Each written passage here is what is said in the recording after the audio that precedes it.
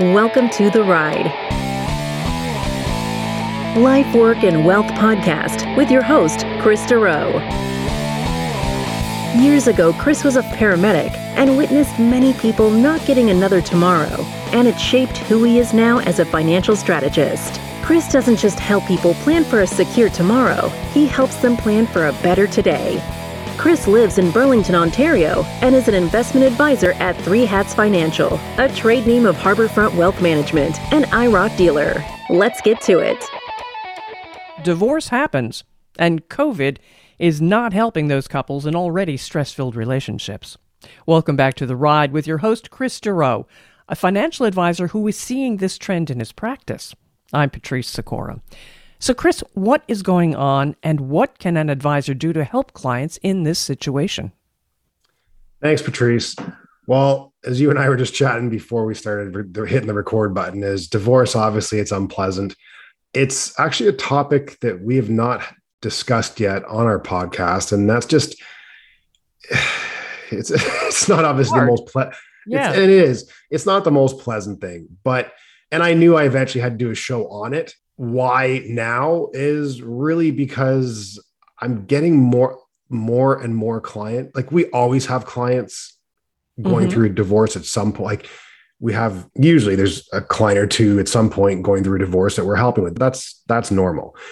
We have just obviously noticed in the last 24 months, which has been obviously quite stressful for everybody, that definitely that has affected marriages. I have seen that firsthand with friends, clients. So that's why I'm like, hey, enough's enough. I got to get something out here just because the same questions are coming in. So I thought it would be a good time to have a quick chat about this topic. All right. So what are those questions, and what can you as an advisor offer? Yeah. So I'll get into that, and we'll go through a couple financial tips and stuff that for people that are just in the beginning stages of it. But I don't want to kill people with stats, but as I looked into this, we all know, like, we hear that obviously the divorce rates are up. We know that, but I've never actually really dug right into the information. So I actually found some Canadian stats that I'll just start with, because it does put some of this into perspective. So far, 40% of marriages in Canada end in divorce, which we all hear sometimes that it's about half. So it's actually 38% to be accurate. The average length of marriage in Canada is 13.8 years, which was actually longer than most countries, surprisingly. That one is a little shocked about. Close to half the amount of couples are getting married now compared to the 1960s. So half the amount of people are getting married compared to 1960s, but the divorce rate is doubled. So less people getting married, but the divorce rate's doubled. So that was another one where I was like, wow. Now you have a lot of couples too that don't necessarily get married. So I don't know exactly the numbers there, but anyways, gives you a pretty good idea. This wasn't a shock, but 68% of couples divorced are getting divorced due to financial issues. Hence why we're talking about that today. So as you can see from the numbers, it's fairly common to get divorced nowadays, unfortunately. And even though it's fairly common, it can be a little tough for these individuals to find resources on money management and divorce. Hence why our clients, we've been getting quite a few questions on this. And this is why we just want to go through a couple, like I said, tips to help people go through what they could be looking at in regards to their finances. So I'll start with a couple tips here. First one is getting trusted legal advice. Most people know that. A lot of times we'll see people kind of shy away from that initially and try and figure it out among themselves. Usually starts well, and then usually does not. Yeah, I can see how it would deteriorate pretty quickly. Yeah. And then I'll tell clients, like, we've gone through this obviously a lot with clients. A lot of times the other individual will start getting advice from family and friends and feel like they're getting screwed over. And then you can see how that starts to snowball. So getting the trusted legal advice is the first step you want to take about even in regards to your finances with divorce. Mm-hmm. So a good lawyer is going to help you understand, obviously, your rights, obligations. They'll even advise on some of the money management in divorce as well with your advisor, of course. And yes, there's a cost, but the whole point of this is it will help you avoid making costly financial mistakes. And then, of course, it becomes even more important having a lawyer involved. Obviously, when there's other things such as children is pretty huge, the matrimonial home, property, different of incomes, all that stuff. Here's something that a lot of people going through a divorce don't know. So we have access to quite a few lawyers. We have clients that are lawyers, and I love to pick their brains. The advice I've been given from our clients that are lawyers is that when you are going through a divorce, that it is very important to get a specialist. So certified by the Law Society. You can actually just type in the Law Society of Ontario and actually look lawyers up. For divorce, you want to get a specialist. So basically these certifications, they're not easy to come by, and not all lawyers have these. It's actually, when I was looking for this information for the show and speaking to other clients, there's not a ton of family law specialists. They are out there, but there's not a ton. I'm surprised. I'm surprised at that. Well, it's not an easy certification to get. Oh, okay. So any lawyer can practice family law or help with a divorce, but it doesn't necessarily mean they're a specialist in family law. Got it. Okay. And for people going through this, obviously you want a specialist. So you want a lawyer that specializes in the family law. And yes, it will most likely cost you more than a regular lawyer, but you're retaining a specialist. And because of that, in the long run, it's going to save you a lot of money and aggravation. So that was something important I definitely wanted to touch on, because a lot of people don't know that. Mm-hmm. And of course, also it helps is speaking to anyone that you know that's gone through divorce and seeing how their lawyer was also is another resource. So next thing is separating the finances. If you start to feel that the marriage is starting to end, you want to start figuring out and separating finances pretty quick, just to protect yourself. And also you want to be separating things because what people will tend to forget is you want to make sure that your individual credit score and financial situation is strong as a single person. Because for joint credit cards or mortgages and all of that, a lot of times you're applying as a couple. So now you want to be doing that as an individual. And it's a good idea, like with joint bank accounts, to still keep them open, especially if you're paying joint household bills. You don't want things to start going unpaid, because that will actually affect both your credit scores. Nah. So, go ahead. Here, Chris. Talking about the credit cards, the joint credit card, what do you do about that? Do you close those? Do you get off a joint card? I mean, what's the best thing to do there? Well, the best thing to do there is obviously get them paid off and close them. The only thing with that, though, is you lose the credit score history on that credit card when you do that. So it's not such a simple black and white answer. And for a lot of couples, when they're going through this, it's easy for me as a financial advisor to say, yeah, just pay it off. But a lot of couples, they can't pay it off right away. So, and if that's the only credit card they have, or say one of them has their own, but the other only has the joint, you can see where you start to run into issues with that.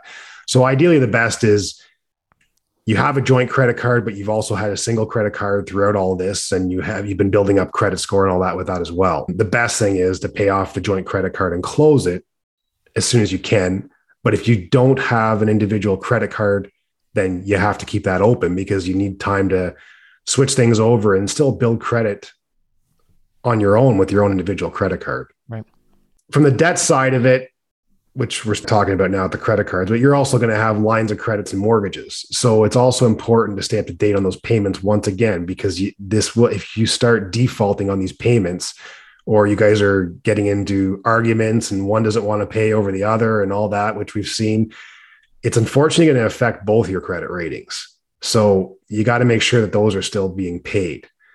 At this time too, you don't want to be doing any large purchases or running up a line of credit saying, I'm going to show him or her, I'm going to go buy this, I'm going to go buy that, because that can start causing problems.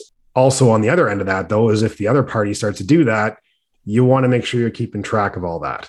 Right. So gathering all the financial documents and keeping them all organized, which you're going to hear me say quite a few times today, because it's very important. We get clients to start keeping binders on stuff and just organizing this, keeping tabs.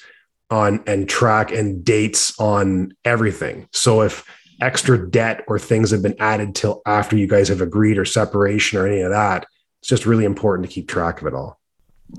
Next thing is tracking cash flow. So spending, saving, all those money matters. There are some, as we mentioned, the very big key stressors in all marriages.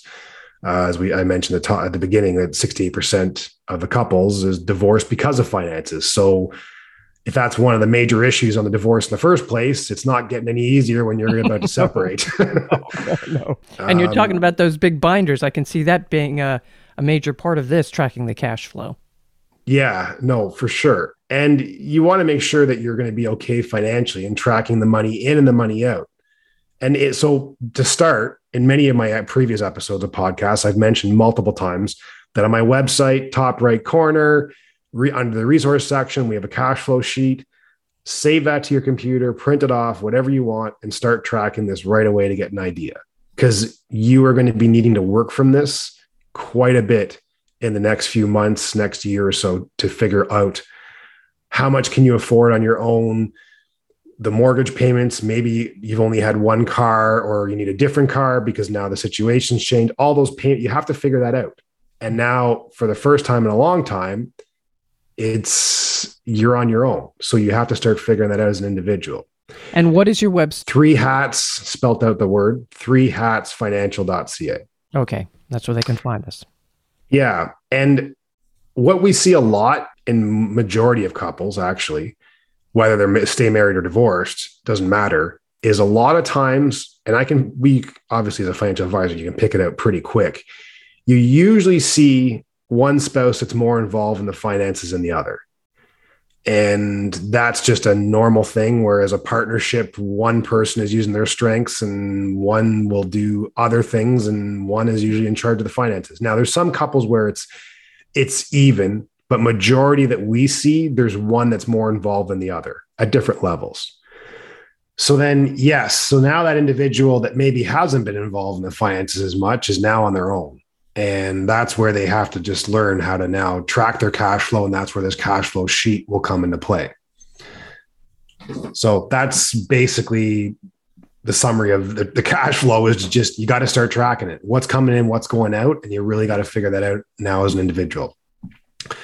All right. Next big one is now making the housing decisions. So majority of couples married nowadays still, you own a home. And you're going to obviously have to make a decision about that on whether you sell it outright or if one's going to stay and one's going to go or what you're going to do around that. And then about how splitting the home sale proceeds and everything else. We're seeing this as a much bigger issue nowadays, just simply because the prices of houses have increased so much. Mm-hmm. So sure, yes, you get to sell your house for more, but you're splitting it in half. So even with that, the higher sale price, we're still seeing now individuals going through this, that it's causing some more problems. And now that individual as well has to get a mortgage by themselves.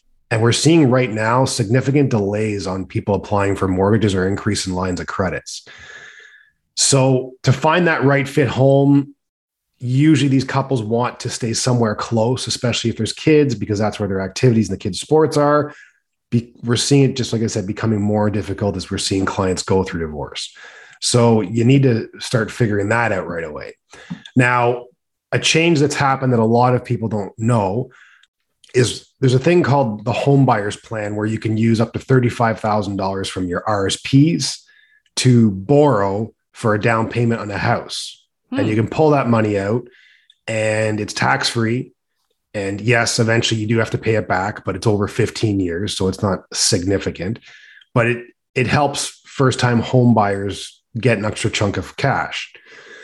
So recently there's been some significant changes to that. And that is that individuals now that have experienced a breakdown in marriage, separation, divorce, or split from common law partners can now be considered a first-time home buyer and access this plan. And with that, you can actually even use the home buyer's plan if you want to stay in the same house and buy out your partner's share of the former matrimonial home. Well, now that's a definite change. Yeah, it's just because of obviously the government realizing divorce rates going up and house Right. prices becoming more expensive. Now there is some very specific rules. I'm not going to go through all of them today because that would be a whole show on its own. But you need to look pretty deep into this in regards to the rules. One major one is you need to be separate and apart from one another as a result of the breakdown for at least 90 days. And this is a big change because under the previous criteria, individuals who separated, they wouldn't have qualified for this. They would have had to wait over 4 years before they could actually be considered a first-time home buyer. So these changes actually just came in effect in 2020. And a lot of people don't realize that. Another thing too is that a point I will make on this is that you can't leave your spouse, move in with the new boyfriend or girlfriend in their home, and now go and take the first-time homebuyers plan out. That doesn't count. You got to be on your own and have your own place. You can't move into somebody else's house and then try and still pull that money out. And as I mentioned, there is some complex rules and timing requirements involved around this. So it is important to make sure you're tracking dates with respect to the divorce or separation, as well as like the date of the transfer of the interest in the home, the matrimonial home, if applicable. And so that's definitely a new rule to help people going through divorce. Oh, also too, one last thing is just be prepared. There will be expenses as you do try to get one of you off the mortgage or the title of the house. There's going to be obviously legal fees and preparation of new mortgage documents and all that stuff. So just be aware of that. Now, do you have to refi completely to do that? To buy out your ex? Yeah, you have to go through. You have to go through a whole new mortgage because that mortgage was based on your two incomes and credit scores and everything else. So now you're doing it as a completely as an individual. So it's a whole new mortgage application, everything else. And the fees associated with it. To pull one off and everything else. Yeah. And then of course, obviously the mortgage brokers know this better than I do, but that is the case. Yeah. All right. What are we talking about next? The agreement itself? Yeah, basically the good old separation and divorce agreement that the lawyer is going to help you guys create. Not a ton to touch on this because obviously that's why you're paying the lawyer to do it. But I will tell you, we all know that lawyers, they are expensive, but you need them, and there's definitely value in having them. Mm-hmm. So because they charge hourly and that, you want to make sure that you are very organized once again with the binders and have everything organized, because the more details you can provide them and the easier it is for them to go through everything with you, the easier it is to write up the agreement. And that means less time on their end, which means less out of your pocket. So the more organized you can be in regards to collecting all of this and that, the better off you will be, because once again, it's going to save you money when it's going to save you some of the hours and getting this organized if you already have everything kind of clear and organized. Right. And just going to cut down the communication, the back and forth. Next one is, oh boy, do beneficiaries. Wow, I could do a reality show on what we've seen over the last 15 plus years in some of this. So updating your insurance and financial beneficiaries, it can be overlooked a lot of times because there obviously is a whole bunch of other things going on. However, what we've had people the opposite, that every time they have a fight with their significant other, they want to change. They're not divorced or separating, but they have an argument. They want to change their beneficiaries. So you don't need to do it that much, but definitely when you're separating and everything else, you absolutely want to look at this. We've all heard the stories of individuals passing away and the ex getting entitlement to something they should not have due to the will or beneficiaries just simply not being changed. So we obviously don't want that happening. You're going to have to contact your lawyer, who you're going to be speaking with anyways, and get them to change your will.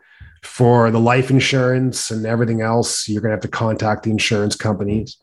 Sometimes through these agreements, though, we do have to put life insurance in place for one of the individuals or both, because they need to have life insurance as part of the agreement because of child support or anything else like that. So that's actually relatively common. We do see that. tax-free savings accounts, pension, RSPs, LIRAs, all that stuff. You got to change the beneficiaries on that. In our annual meetings, I'm always confirming the beneficiaries, just because over the years we've had some interesting cases where someone would pass away, and like some clients aren't as engaged as others. So some you don't talk to for a while and all of that, and then all of a sudden you hear that they pass away, and then the beneficiaries have been checked. It's just, you wouldn't think it's necessarily who it should be. And those are always, it's obviously confidential. So when a family member or someone's calling, you can't tell them who the beneficiary is. It has to all go through the insurance company, everything else. But it's been interesting because sometimes you're looking at the name of the beneficiary and you're like, whew, I would not want to be in that family lawyer meeting because that is definitely not who they think it is. But everyone has the right to leave what they want with whoever they want to a certain degree. Obviously, there's spouses and stuff with registered assets. It has to go to them. But yeah, so it's just been very interesting over the years. So I'm going to just definitely touch on that to make sure that stuff's updated. It's probably, as you say, people are allowed to leave whatever they want to whomever they wish. However, it makes sure it's the person. It really is that person. Make sure you update the beneficiaries. That's why we review it annually, because we'll have like when we have new clients come in, I'll refer the beneficiaries because then we get the statements and everything transfers over. I'm like, okay, so here, and they're like, some of them are just blown away. They're like, are you kidding me? I thought that was changed. And I'm like, nope, here's the statement. You can clearly see who the beneficiary is. And we've had some people like, oh my goodness, I assumed that was changed. I can't tell you how many times I've heard that. Mm-hmm. So really, really important to make sure that, you go through all that. All right. That's pretty much really it. One thing I do want to add is financial advisors are big resources here. Now, for us, this is a big part of, this is actually not divorce, but being a resource for our clients through all of this. It's a huge transition. We have a few clients going through it literally right now. And I just tell them that when you're going through a transition, you're going to be in touch a lot more with your advisor or us, because any transition, and I've had other podcasts where I mentioned you're going to go through quite a few in your lifetime. Divorce is definitely a big one. You're going to be using these resources more than you need to, more than you usually do. Mm-hmm. So you want to be contacting them. I tell my clients when they're going to start in the initial, because we're usually one of the first to find out, literally, like even before the family or anything else. And I tell them, call me, text me. I don't care if it's an evening or a weekend. I just want to make sure that you have me as a resource. And some of these clients, they've called on a Saturday night, just nothing to do with the finances, just to vent, cry, whatever they need to, just to be able to have this neutral resource to kind of lean on. And I personally, I feel is one of the best parts of my job, because like the friends are going to most likely slam and say not very nice things about the ex, probably the family sometimes as well. So it's just very nice. I like being that neutral resource, just being there for them to lean on when they need. So use your resources for that when you're going through this transition, because like I said, it's a huge one and you want to make sure that you have someone to vent or speak to. And I always tell them that personally, I've probably gone through this stage of my career, I would honestly guess probably close to 100 divorces with clients over the years. Like it would probably be that many. And so through that, you learn, and it's a good resource to have for someone, because most times this is the first time they've ever gone through it. Right. Right. All right, Chris, how can people contact you? You mentioned your website earlier, but please tell us again and tell us about any other ways to get in touch with you. Through the website, there's a contact form. You can actually even schedule a meeting right with me as well, too. It's 3hatsfinancial.ca, Facebook group page, LinkedIn, all the regular sources we have that you can easily get a hold of us through that. All right. Chris Dureau, thanks so much. This was really a very enlightening podcast, Chris. And for all you listeners, be sure to follow this podcast, The Ride, Life, Work, and Wealth, to know when the latest episode is ready. You never know when it may have information you need, and share with family and friends.